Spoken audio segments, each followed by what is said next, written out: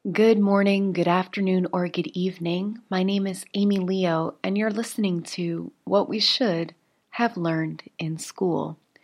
I want to apologize to the community for the fact that we haven't had a new episode air since the end of September.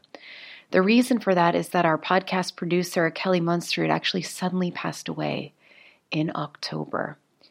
And so I had no idea how to post or update the podcast, but we will continue the show.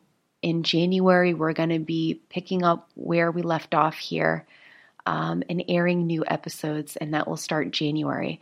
In the meantime, the next episode that I'm going to air is called In Memory of Kelly Munster, and I really encourage you to listen to that episode to learn more about Kelly, not only to commemorate Kelly for who he was as a person, but there are some nuggets in there that will be relevant to your own life as well, and living fearlessly and showing up in a bigger way in your own life.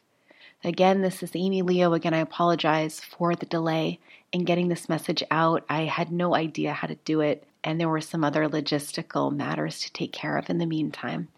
But never fear, we are going to continue. The show will go on. We're going to be airing new episodes again, bite-sized nuggets for you in January 2018. Until next time, keep rocking.